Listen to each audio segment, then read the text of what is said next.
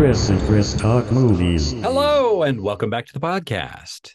My name is Chris Ferry, and of course, this is my co-host. My name is Chris Huddleston. Today, we are both very excited to be talking to you about the horror comedy Innocent Blood. That old black magic has me in its spell. I could tell you're excited. That old black magic that you weave so well. Those icy fingers up and down my spine. Ah! Hey, what are you, some kind of a freak? Now, this guy's lost a lot of blood. You know, he had his head blown off. No, this guy's really lost a lot of blood. Marie had a hunger to feed on the evil. You want a ride? You got one. Michelli's a gangster Call me Sal. who's out to take over the city. What do I call you? Marie. Wait, Marie. What he didn't count on was a vampire Come on, baby. Relax. with a taste for Italian. Now, the undead. And the undercover You are under arrest. are teaming up Michelli's not dead, is he? Gotta get hold of yourself. to take the bite out of crime. You're gonna be made men. But when you're made by me, nobody can touch you.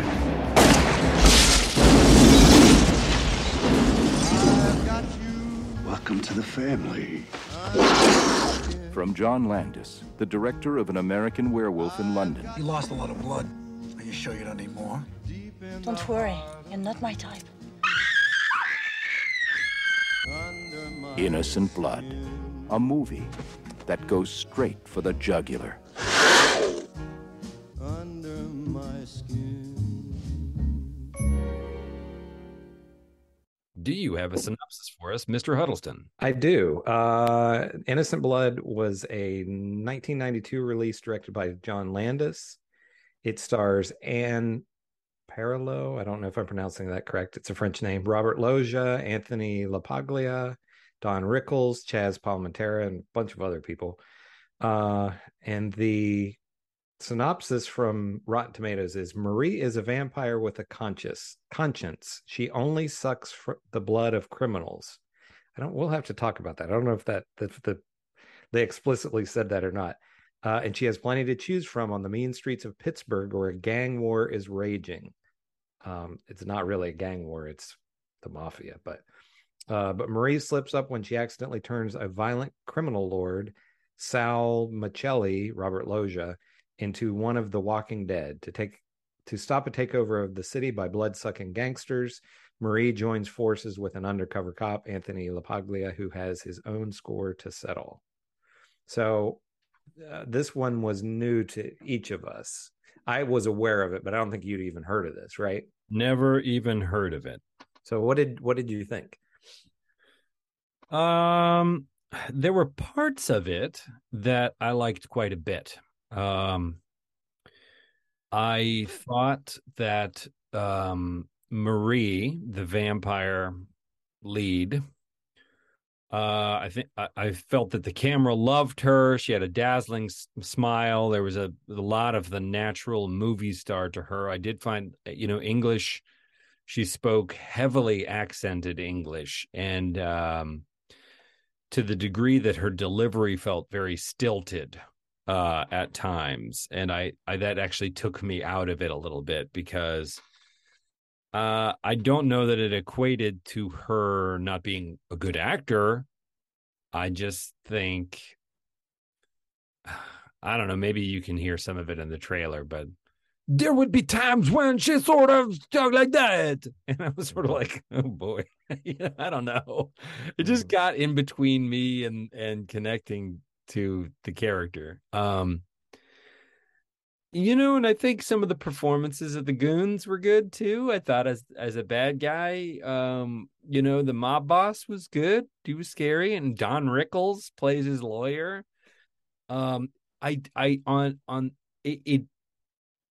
The comedy didn't really land most of the time for me. I never really found this film funny, but it was clearly really trying to be funny, trying hard to be.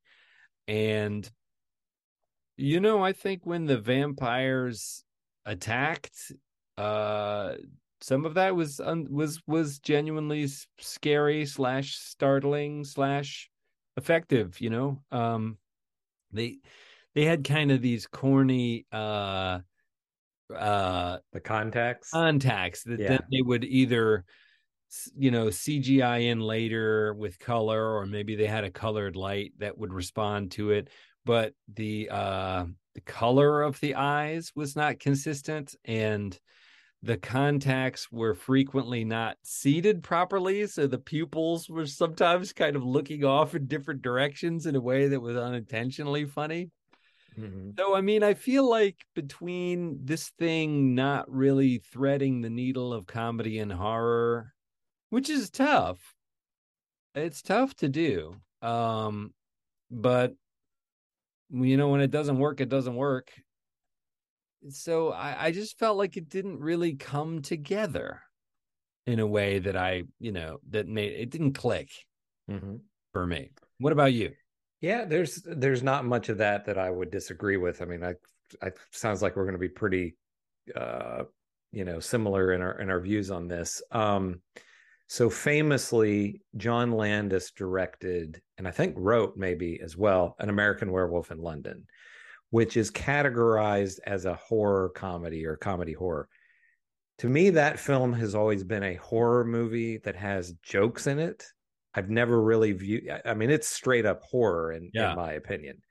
A horror comedy to me is something like Shaun of the Dead. Right. But Landis, he's had a mixed career. He directed, to me, I've already mentioned American Werewolf in London, which is a classic, I think, and also The Blues Brothers, which is a classic too, which is just a comedy. But he directed the original Coming to America, and he directed Trading Places. So he has this comedy history. I would guess, who knows, but that they were trying to recapture some of what American Werewolf in London had. Yeah, and I don't think it was the humor. So it feels very disjointed. So most of this movie is played fairly straight, I would say. Yeah. Especially a lot of the scenes with Anthony LaPaglia and her. Those are all, none of that is humorous, really. But there's one scene where, Robert Loggia, she turns him into a vampire, and then he just starts turning everybody else into vampires. Right. And I really like his performance, even though it's comedic. He just seems like he's having the time of his life in this role, Yeah. He's not holding anything back. Yeah. He's really great, but it's not really, for the most part, slapstick. So it doesn't feel too out of place in this.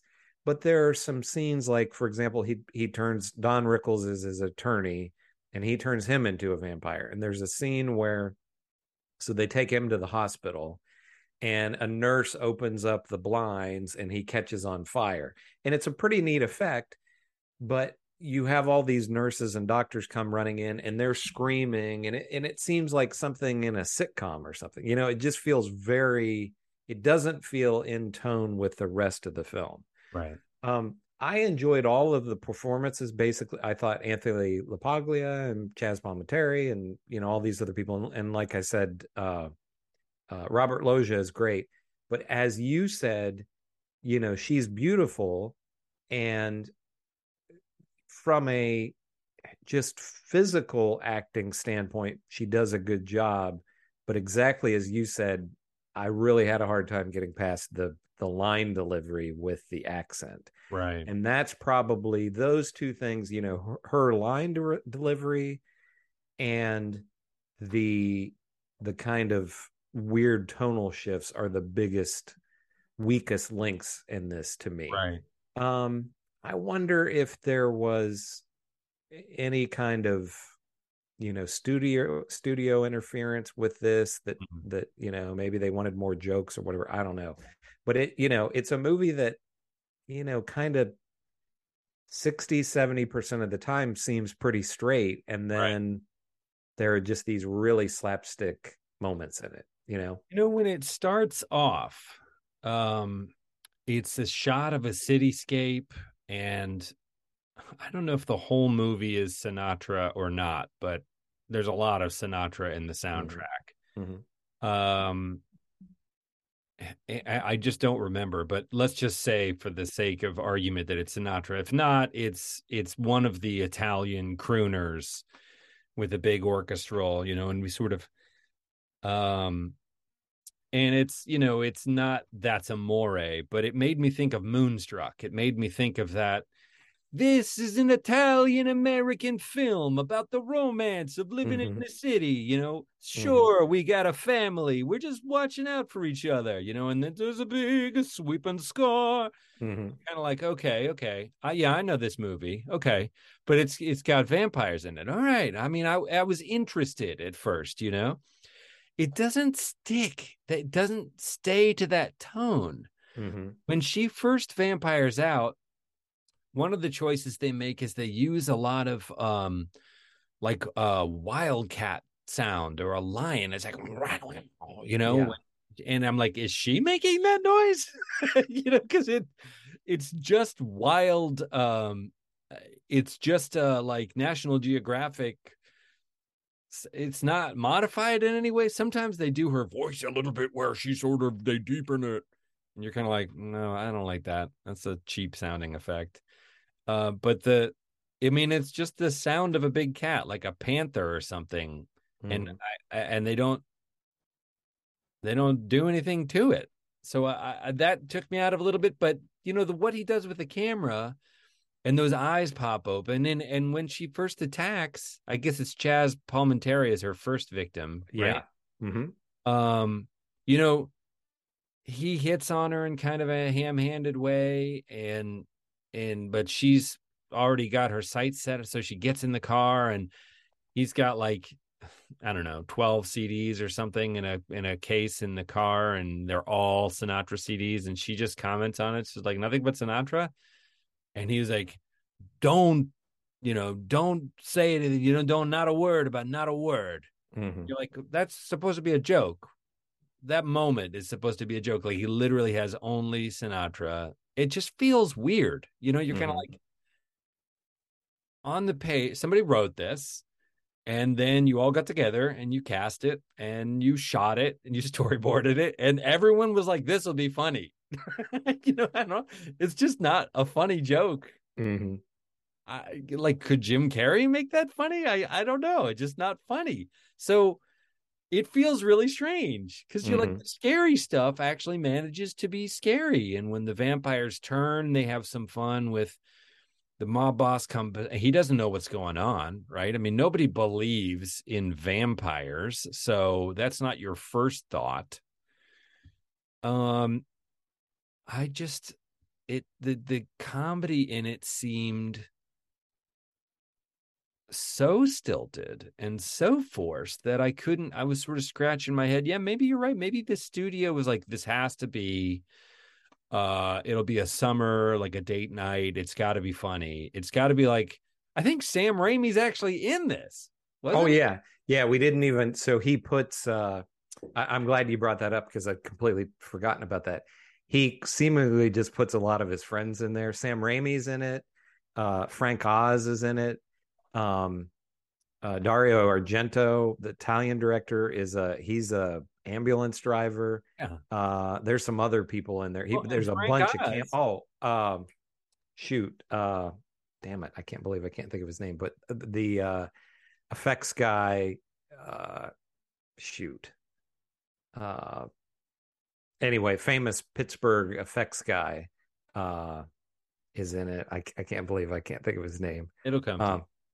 Yeah, I don't know who you're talking about, but it'll come to you. But again, Frank Oz, for those of you who don't know who Frank Oz is, he was a colleague and friend of Jim Henson's for a long time. Voice of Cookie Monster, voice of Bert, right? I mean, any of the Muppets on that original thing that were like yin and yang was Henson and Frank Oz, right?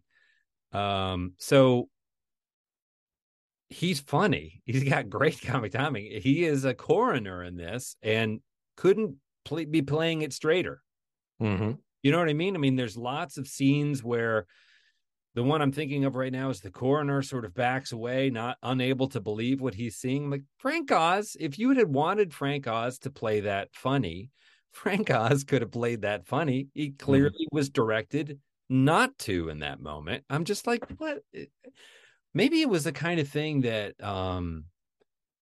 he did one version of the movie and they didn't like it and they made him go back and reshoot a bunch of scenes. Who knows? It feels like that. It feels like, I don't know. It feels like they made a movie and then decided to change, like 25, 30% of it.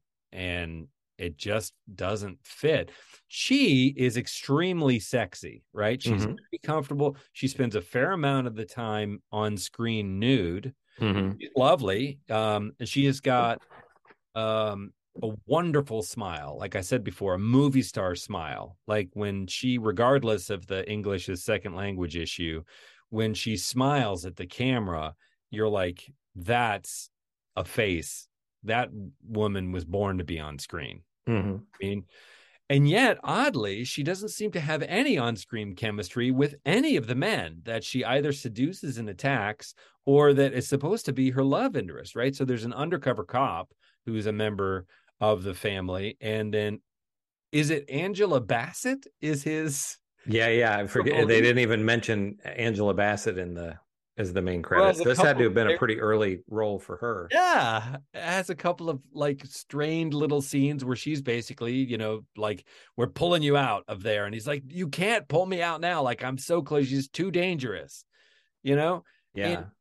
And so this is chock full of people, Yeah. And this guy is hell-bent on getting, it's The Departed or whatever. This undercover cop is hell-bent on bringing down the big boss, and he's this close. So all of this vampire stuff kind of throws a curveball in it. And it's clear on the page she is seductive, right? There's a comic scene where she's like, there's these two sort of cops that are doing what Angela Bass is like, stay on him, make sure he gets that. So there's these two kind of, Pete and Repeat who are sort of chasing him around. And there's a scene in which she's twirling them around her finger and getting their heads all kooky. And that's supposed to be played for laughs. But for the most part, you get it. She doesn't have any trouble talking her way into one of these guys' cars, and they're all just kind of gaga over here. And it's clear that this undercover agent is also supposed to fall for her. He's onto her, right? He understands that something supernatural is going on here. He sees her with blood all over her face and the mob boss's dead body in the tub. So he knows that she killed him by tearing his throat out with her teeth. Whether or not he can bring himself to believe that she's a vampire or not, that makes an impression, right? So he knows that she's dangerous and a murderess, and there's something else going on here. But he clearly can't help. They sort of team up to go get this guy because she's now. So one thing we didn't say is she only apparently eats bad people, and then she takes a shotgun and blows their head off before they can turn. So she's doesn't want to drink innocent blood, which is, I guess, where the title comes from. And she doesn't want to leave a trail of vampires in her wake. We don't know more than that. We don't get more of her backstory. None of this is why. None of that's ever answered. But he doesn't know that he's safe from her. But that's supposed to be part of it. Like, it's pretty well built as a kind of a romantic comedy in that way. But you don't feel any of this on screen. Like, there is stuff where he's saying he's sort of playing like he's scared of her, and there's stuff where he's playing like he's sort of angry at her, like, I know you were a murderer, you're a criminal, I need to take you in. But what we never see is him making eyes at her despite himself. And I would think that's the one obvious scene. Like, for those of you watching, there's this sort of scene behind me where they're sitting on the couch, and she is more or less naked wearing one of his coats for blah, blah, blah movie reasons. And he's injured and she sort of taped him up and he's sitting there on the couch, and it's supposed to be awkward because she's like, I like you. I want to be, your temporary girlfriend because I'm a woman and I have needs. It's the only thing that makes she has a monologue in the beginning. That's the only thing that makes my existence worth living is sex, basically. Mm-hmm. Hard finding the right partner. So she's decided this is the right partner, and I'm not going to eat him because he's a good guy. And she doesn't explain any of this to him. He knows she's a killer and maybe a vampire, so that's terrifying. Mm-hmm. And I'm like, this scene could have been the anchor of the movie, and it just is a big nothing burger. I thought, like, I even went back and rewatched this scene, and I just couldn't figure out what was going through their head directly. Yeah. I was like, what is happening? Yeah. Tom Savini is who I was trying to think of. He's the photographer guy. He's the photographer guy, but he's in the car. He's the guy in the car. Yeah. He lives in Pittsburgh now, but I think he's lived in Pittsburgh his whole life. But so he's another basically cameo that he put in the movie. But yeah, and this gets into what the movie was versus kind of what I would want it to be. But I think a better film, it starts out with her, killing Chaz Palminteri, and then she tries to kill Robert Loggia. I don't remember if she kills anybody else in between or not. But, it goes from her going around killing these guys, which I think, so much of the time with mob movies, people get kind of the wrong message from them where they look at these people as heroic figures. Right. And this, at least early on, kind of turns it on its head, because it's like, here's this vampire going around killing these scumbag guys, and you have that for a little while. And then once Robert Loggia is turned, then it just becomes the two of them trying to stop him, which I think a more interesting, maybe a more simple story, but I think a more interesting story is him meeting her and falling for her, and her continuing to kill these mob guys. Yeah.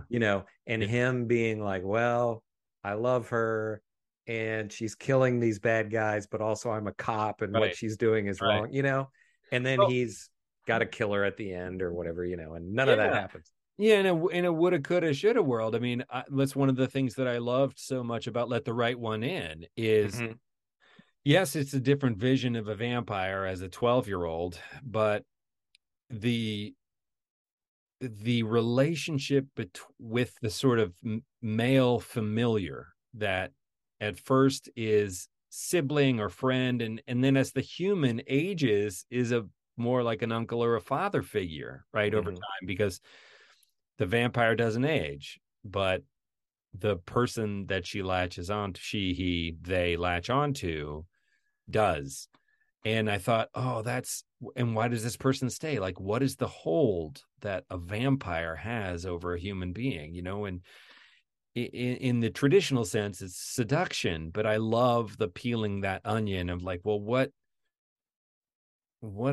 to what depth does that go? Is it simply a romantic or a sexual seduction? Because that movie was sort of like, no, these two people that we see in the course of the movie, the first one that dies early, and then the one with whom that person is replaced, seem to form a bond with the vampire that is almost existential. And I had never really seen that on screen before. I thought that was super cool. I love playing with the moral ambiguity of it, and your idea of, keeping it with the mafia, which after The Sopranos is complicated because, you root for Tony Soprano and his family, but they're monsters, and the movie doesn't let you forget, or the series doesn't let you forget that. It keeps reminding you that they are almost psychopathic killers, really, only interested in themselves.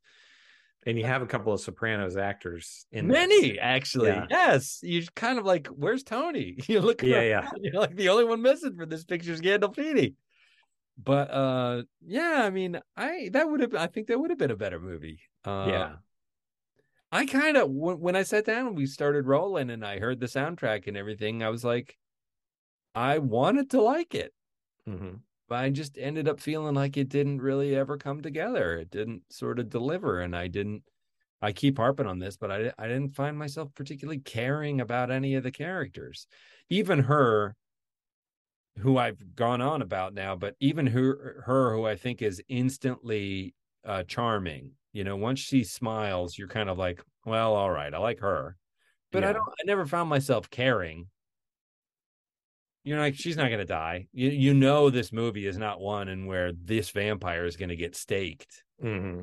It's never even, never crosses your mind that anything terminal could happen to that character. And spoiler alert, they wind up killing Robert Loggia in the end, and it's just like they're gonna live happily ever after, this cop and this vampire, I guess. Yeah.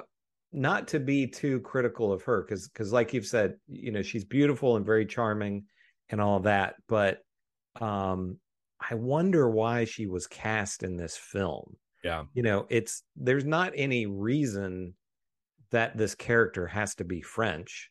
And they don't explain any of that. I mean, I suppose that, if you want to read something into it, it could be like, well, she has to go from place to place, to stay ahead of getting caught or whatever. But were you familiar at all with her? Had you ever seen her in anything else? Not that she does look vaguely familiar in some way, but I couldn't place what other films I would have seen her in. So I looked her up, and she is in the original La Femme Nikita, which I'd never seen. And that's one that we should do on the show. I would be interested in watching that. But with that being a French film, presumably when she's speaking her native language, I would think that the line delivery is probably better. Yeah. She's the kid. She's the Natalie Portman role from the remake. Is that correct? So that is the Professional, a remake of La Femme Nikita? I think so. Maybe I'm wrong about that. She's an adult, and because it was made just like shortly before this. So just a reminder to our listeners, we are not film professionals. Yeah, I think they did an actual. So there was an actual. It's not like I know the history of La Femme Nikita, but there was an American remake, and then there was a show like in the mid-90s that I never really watched either. But anyway, it's one that we ought to do. It gets a pretty high rating, and it might be interesting. But so yeah, I just wonder what the reasoning was for her being cast in this. Yeah, because there isn't any reason that this couldn't have been an American actor or a British actor or something. No, and if you want to be a nerd about it, which I can't help being, this vampire depicted in this film, you get the sense that this vampire has been operating in this way for a while. Like, not a new vampire. This is an old vampire. Yeah. So whether that's 100 years or 500 years or 1,000 years, maybe not 1,000. And to me, you got nothing but time on your hands. You've never learned to speak English better than this. Why are you operating in Pittsburgh? Yeah. There, none of these choices ever come anywhere into the film, and they're one of my favorite things about a vampire movie.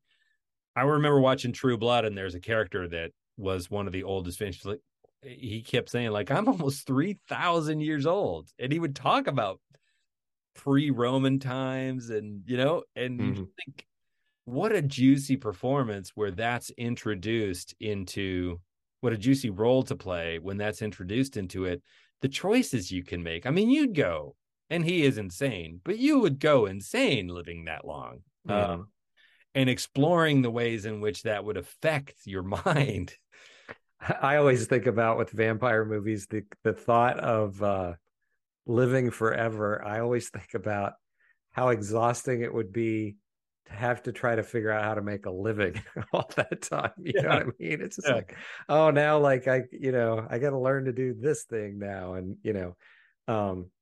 so yeah, a couple of little tidbits with this, a little bit of reading that I did about it it initially had an NC-17 rating. It didn't say if that was for, I mean, there's a lot, she's naked a lot in this, as you said. So I don't know if it was explicit sex or if it was violence, but they had to cut 2 or 3 minutes out to get an R rating. Might have been a bit of both. There's a pretty intimate sex scene. It's not right. It's not graphic, but it's affecting. It's again, it's mostly her. I mean, she handcuffs herself, and yeah, and you think this feels like a French movie. Like this is the pan is so hot here it's starting to smoke. That's another one of those weird tonal things, Yeah. And if the movie had, if you're gonna cast this actor, you have to let that affect the whole movie. Needs to be the crown in which that jewel is set. The whole movie needs to support that. Whether you decide to go counter it, where it's like in this world of like Clams Casino and that we bring this element into that, and the whole thing is how that resonates and chimes.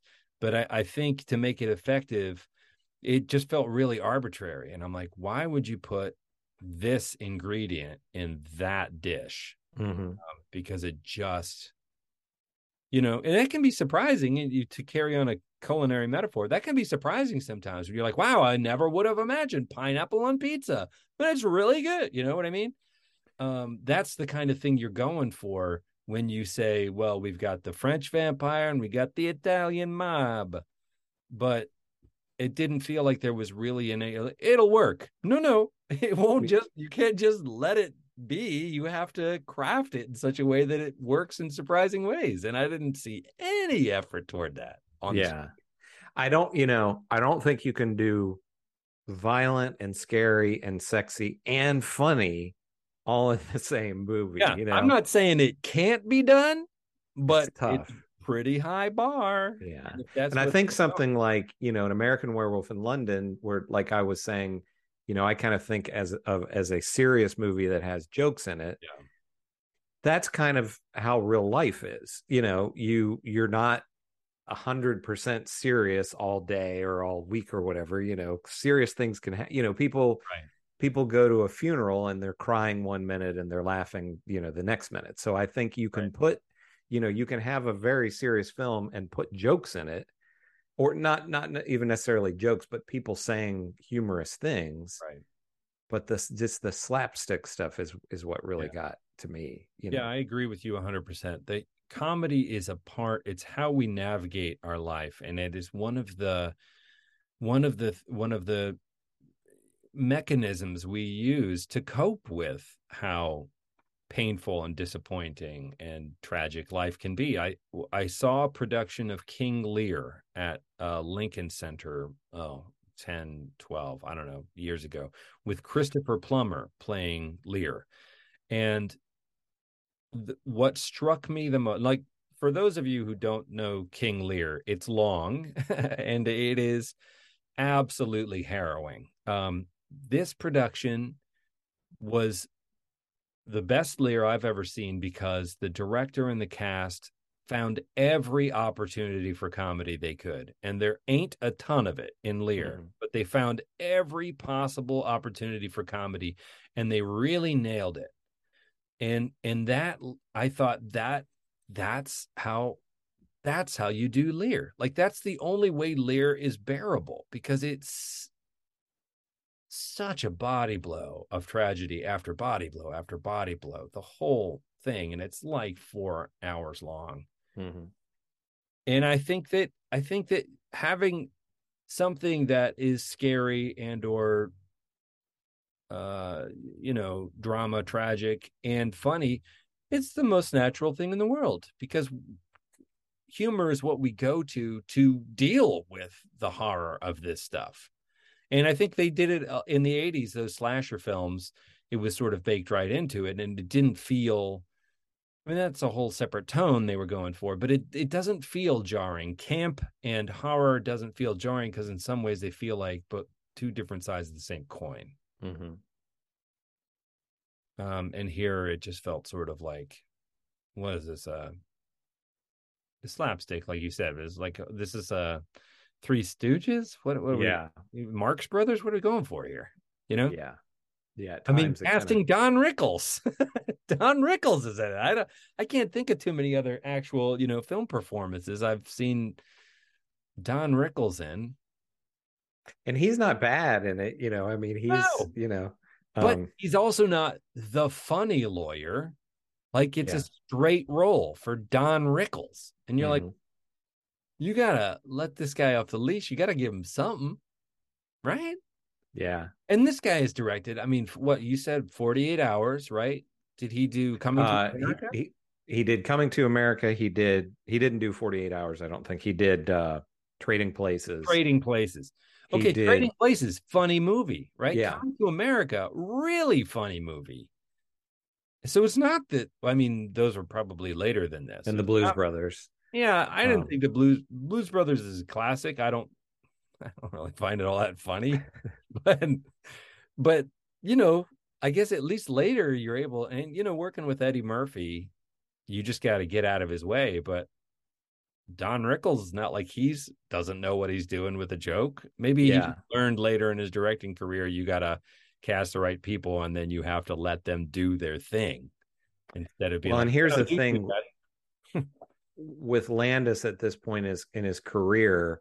I don't know how familiar you are with any of that, but have you ever seen Twilight Zone, the movie? Yes.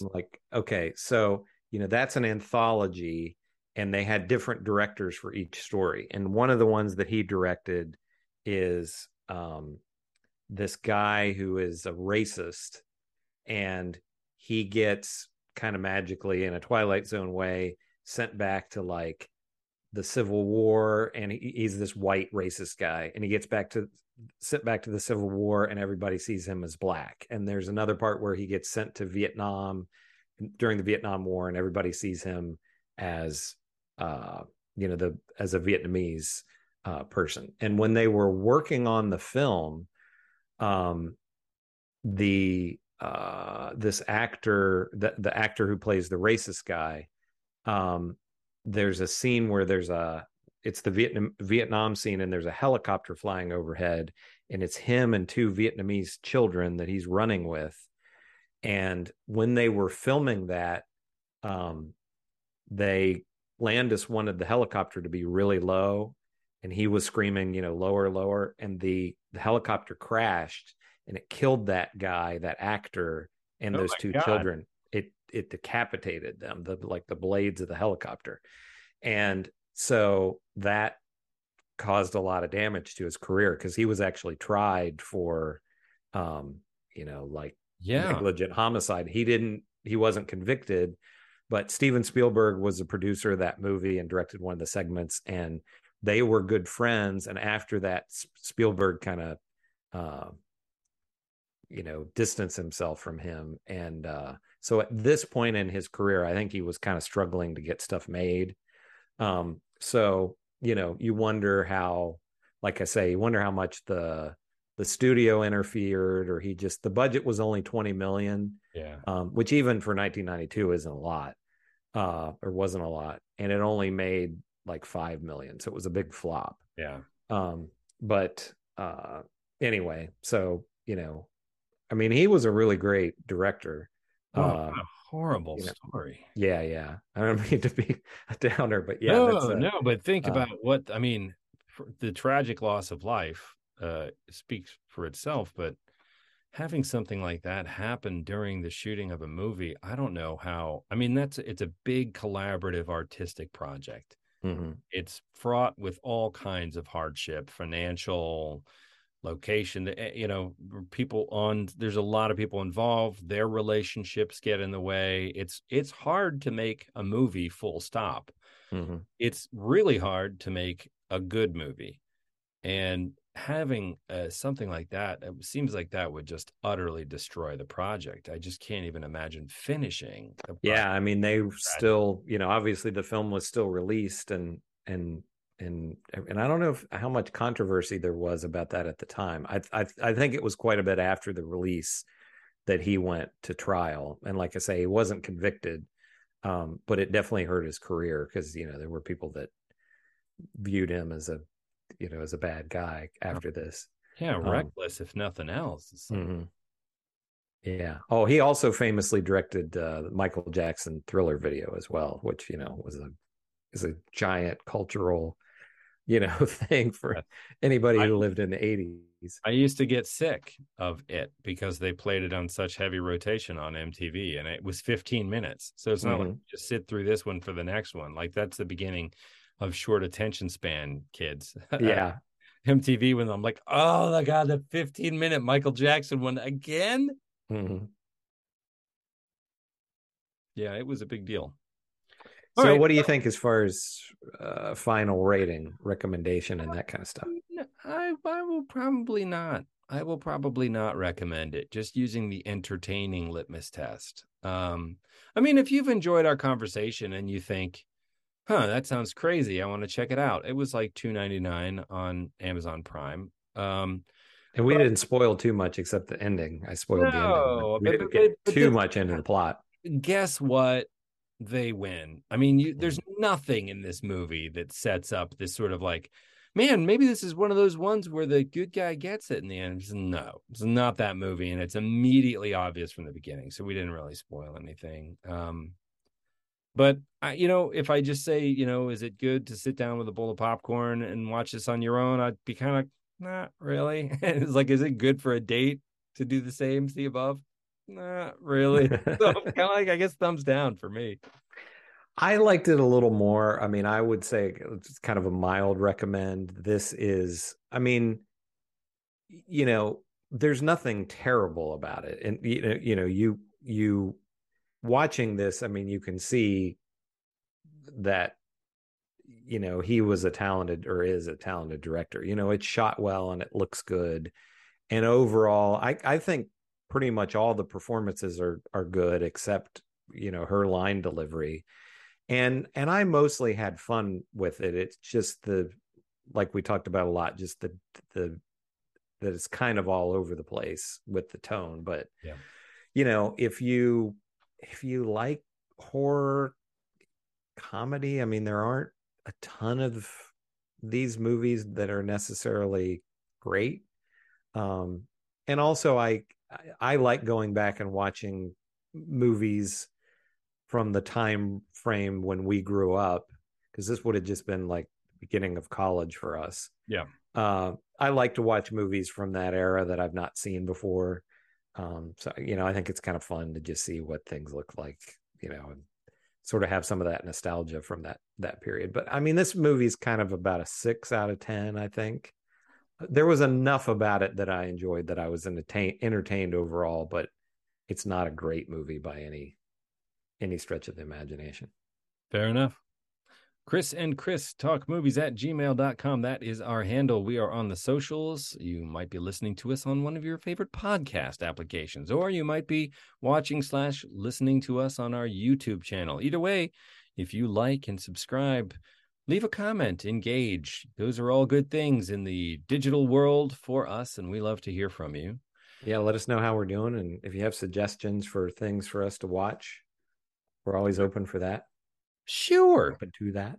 Next time, we're going to be talking about In the Mouth of Madness, which is John Carpenter. Oh, I'm sorry, John Carpenter. Of course, yes. Mm-hmm. John Carpenter, one of the lesser known ones, I felt. That should be interesting. It's got, me and my names. Who's Sam Neill. Sam Neill stars in that. And if you feel like it, check that out, and we can talk about that together next time. And unless you have anything else to add, Monsieur? No, I think that's it. We will talk to you all next week. Bye.